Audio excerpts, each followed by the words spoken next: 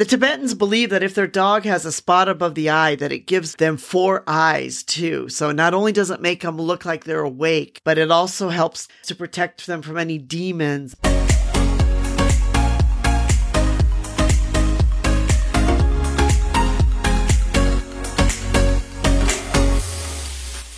Hi, this is Anita from the Dusty Roads podcast, which is all about living life as a global citizen. I have always loved dogs, and I've had over 5 Tibetan Spaniels, or what many people call Tibbies. So I've always been really fascinated about this great story between Tibetan dogs and the Buddhist monasteries. Now, I must say that if any of you have a chance to go to Tibet, it is a magical place. Many years ago, well, not so many years ago, but it was a few years ago, I went with one of my Chinese staff to go on a charity trip. And we went to Chengdu, and then we literally drove 18 hours into Tibet on these dirt roads in an old army Jeep that had no shocks, no seatbelt, and the door kept flying open. Tibet is really a magical place. And a lot of the places we went to are places that most people never go to. Our friend Jack, who was a tour guide, was also someone who bred Tibetan dogs. And he had taken in several European dog breeders into this part of Tibet for them to go and to look at or to try to find some Tibetan dogs. This is such a fascinating story because it's kind of a story that a lot of people don't know about, but it really shows how ancient a place is like Tibet. For over 1,000 years, Tibetan dogs have been an essential part of the Tibetan Buddhist monasteries. And, the Tibetan monasteries have always had different dogs that had different types of roles. And first, I'm going to talk about the first kind of Tibetan dog, which is actually my favorite because I've had quite a few Tibetan Spaniels. I don't presently own one, but at one time I was actually breeding them in China. Tibetan Spaniels are also known as Tibbies, and that they lived in the Tibetan mountains with the Tibetan Buddhist monks. This is kind of a small breed of a dog, and in Tibetan, it's kind of known as a house dog, a room dog, or even a bedroom dog. They were considered an essential part of the Tibetan monasteries, but like some of the other Tibetan dogs, the Tibetan Spaniels were able to roam free throughout the monasteries. They were, usually only for thousands of years, you could only get them either through a monk giving them to you, or it was usually owned by Tibetans, aristocratic classes, or by the Buddhist monasteries. These are very small dogs, and they were the dogs that sort of hung around as companions to the monks. So that also means that when you have a Tibetan Spaniel dog, that they're also extremely loyal. They'll be very, very loyal towards their family. There's stories have told of these small Tibetan dogs that are sitting next to the Tibetan lamas, and they'll sit on their laps, and they'll, while the lamas are chanting or they're meditating or praying, that these dogs will just sit there and they'll want to be right next to their owners. That means that they're an extremely loyal breed of a dog. And it also means that they were allowed to roam around freely. The thing about owning a Tibetan Spaniel is they will be extremely loyal towards their family. But if they feel like an intruder's coming in, they'll be fierce. That's why sometimes they call them a little lion dog, because they'll bark and they'll be very fierce towards, here's somebody coming in to invade my space. So it means that they're actually really good watchdogs because they don't just go out and they just don't bark at the wind, that they are actually dogs that will bark when they feel like they need to alert you of something or they feel like there's some kind of trouble. So this means that they're really like, if you're looking for a great little watchdog that has a great history, it's a perfect dog for you. The dogs were also known that a lot of times they would, join their masters, the lamas, that what's known as the koras, which is basically they walk clockwise around the sacred monuments. And so these dogs would follow along with the Tibetan lamas and others and would, walk right next to them. They were actually involved in the everyday lives of the Tibetan lamas or the Buddhist monks. And there's a story told that they would sometimes use them as bed warmers. And actually, because these dogs were allowed within the monastery, that's probably very true that the Tibetan monks for, many years would have these dogs would lie on their bed or they'd lie next to the bed, and that they would also, be partly there as not just companion, but also as kind of a bed warmer. So here's an interesting part, that the Buddhist monks prefer the Tibetan Spaniels that are black or tan, and that they love to have a dog with a white chest, because they believe the white on the chest means that it stands for a pure heart. And they also like the dogs with the white feet and, or a white spot on the forehead, because the white spot on the forehead is considered to be a Buddha mark. The other dogs that a lot of other people have is the Lhasa Apso and the Tibetan Terrier dogs. When I was doing some research about this blog I was writing about Tibetan dogs, I was quite surprised to see how many people are asking questions like, will a Tibetan Terrier be able to fight a bear? And here's an interesting part about the Lhasa Apso and the Tibetan Terrier dogs, is in Tibet, they have what is called a snow leopard. And the Tibetan houses, a lot of times they have sort of like a flat roof on them. So sometimes the snow leopards will come onto the roof of the Tibetan house. And of course, if they fight like a Lhasa Apso or a Tibetan Terrier, a lot of times the Tibetan Terrier would win the fight. And if they won the fight, then the snow leopards will never return again to the home.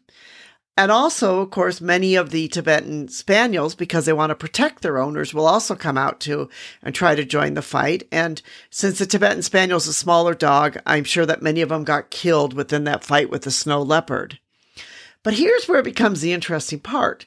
So people are asking this question, can Tibetan Terriers be able to fight and to win for a bear? Maybe. I don't know. I have never actually seen one do it, but you know what? It might be something that they may be able to do, because Tibetan dogs in general are extremely loyal and they're fierce, and they will always seek to protect their families or protect their owners. And that's what makes them a great dog.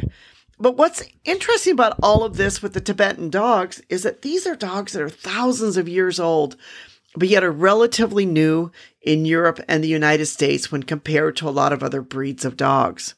So if you're like me and you love dogs, this is really quite a fascinating history to know that there are these dogs that have been in the monasteries for thousands of years, but it wasn't really until the early 1900s that the dogs even came out of Tibet, when some monks gave them to some missionaries and others, and that they began to become known in Europe and in the United States.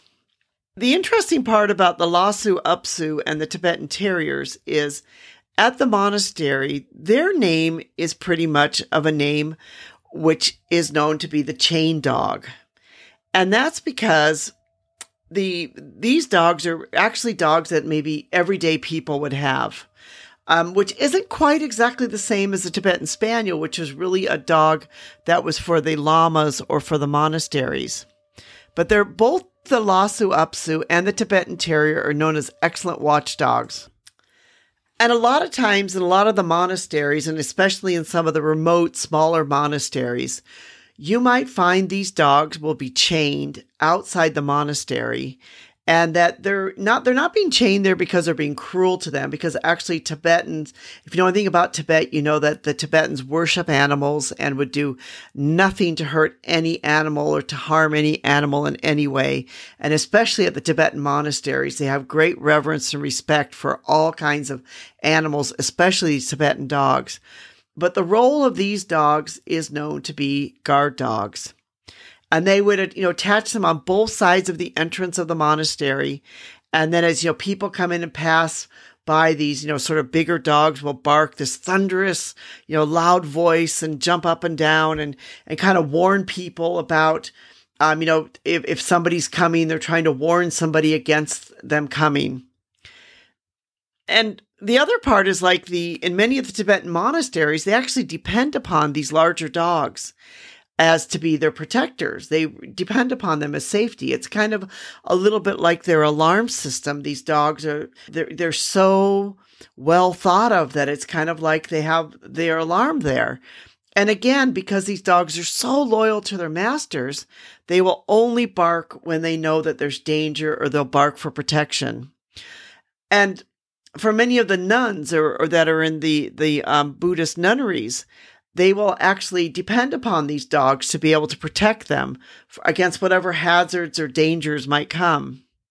Tibetans also like their guard dogs to be black or tan because they feel like these colors make their dogs more fierce looking, and they will actually be able to ward them away from any type of intruder. And if the dogs have any spots above the eye, I really love this thought here, because some of these dogs have like spots above the eyes. They said they really like the spots above the eyes because it can make the dogs look awake even when they are actually asleep. The Tibetans believe that if their dog has a spot above the eye, that it gives them 4 eyes too. So not only does it make them look like they're awake, but it also they believe it helps to protect them from any demons, and that they can have these 4 eyes where they can see the demons that are coming, into the monastery, into their homes. I think that's also really a great thought, that a spot above a dog's eye can help ward off from demons. It's really quite interesting too what they feed the dogs. And the Tibetans have a food which is called the sampa, which basically it's like a ground mash of barley flour, and then it's mixed with the butter because they make a lot of their own butter there. And then they will mix this together and they will feed this to the dogs, and sometimes they'll throw a bone in, and the dog will have a bit of a bone or something else there to eat. I never realized this, but my Tibetan Spaniels love butter. I know most dogs love butter, but they really love butter. And I thought, well, now this makes sense. Why? Because this is what their ancestors have been eating for so many years, would be this creamy sort of butter mixture of food. And in fact, if you ask the Tibetan monks, they'll say, don't feed your dog too much meat because the meat's not good for it, that they, should eat more vegetables and more of the barley and more of the butter, which is kind of interesting, which is very different from the way that we think about things in the West and how we think about our own animals in the West.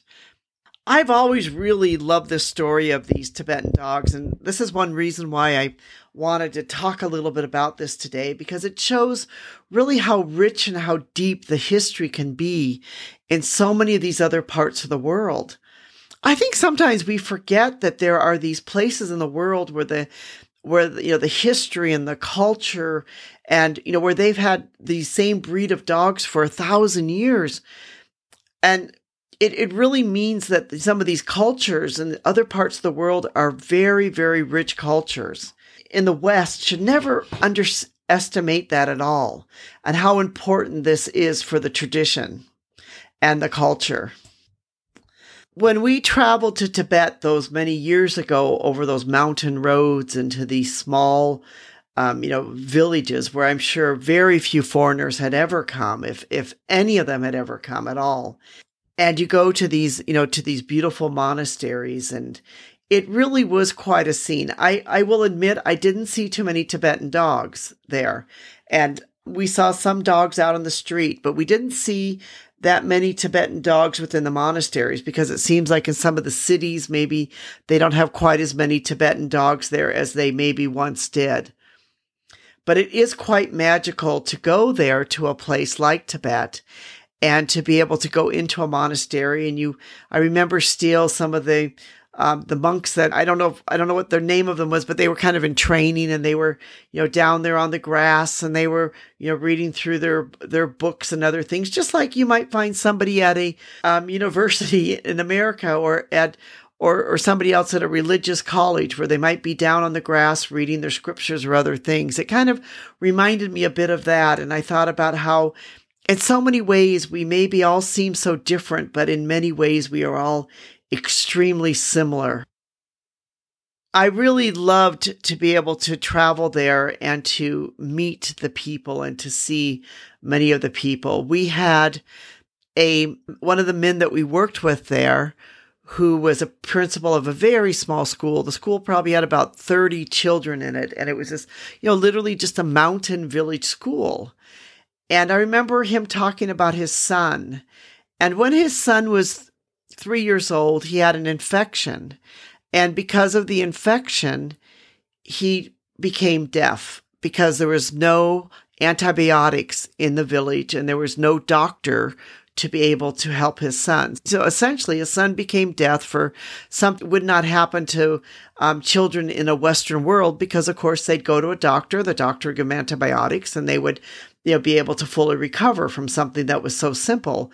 But in a place like Tibet, up there in those mountains, it became something which became life-changing for this boy.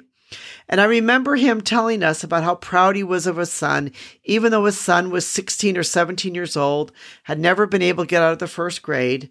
But you could see the pride in his eyes as he showed us some of his pictures that his son was drawing of some of the Tibetan animals. And it really, brought home to me of how we may all think that we're so different, but in so many ways we're all similar.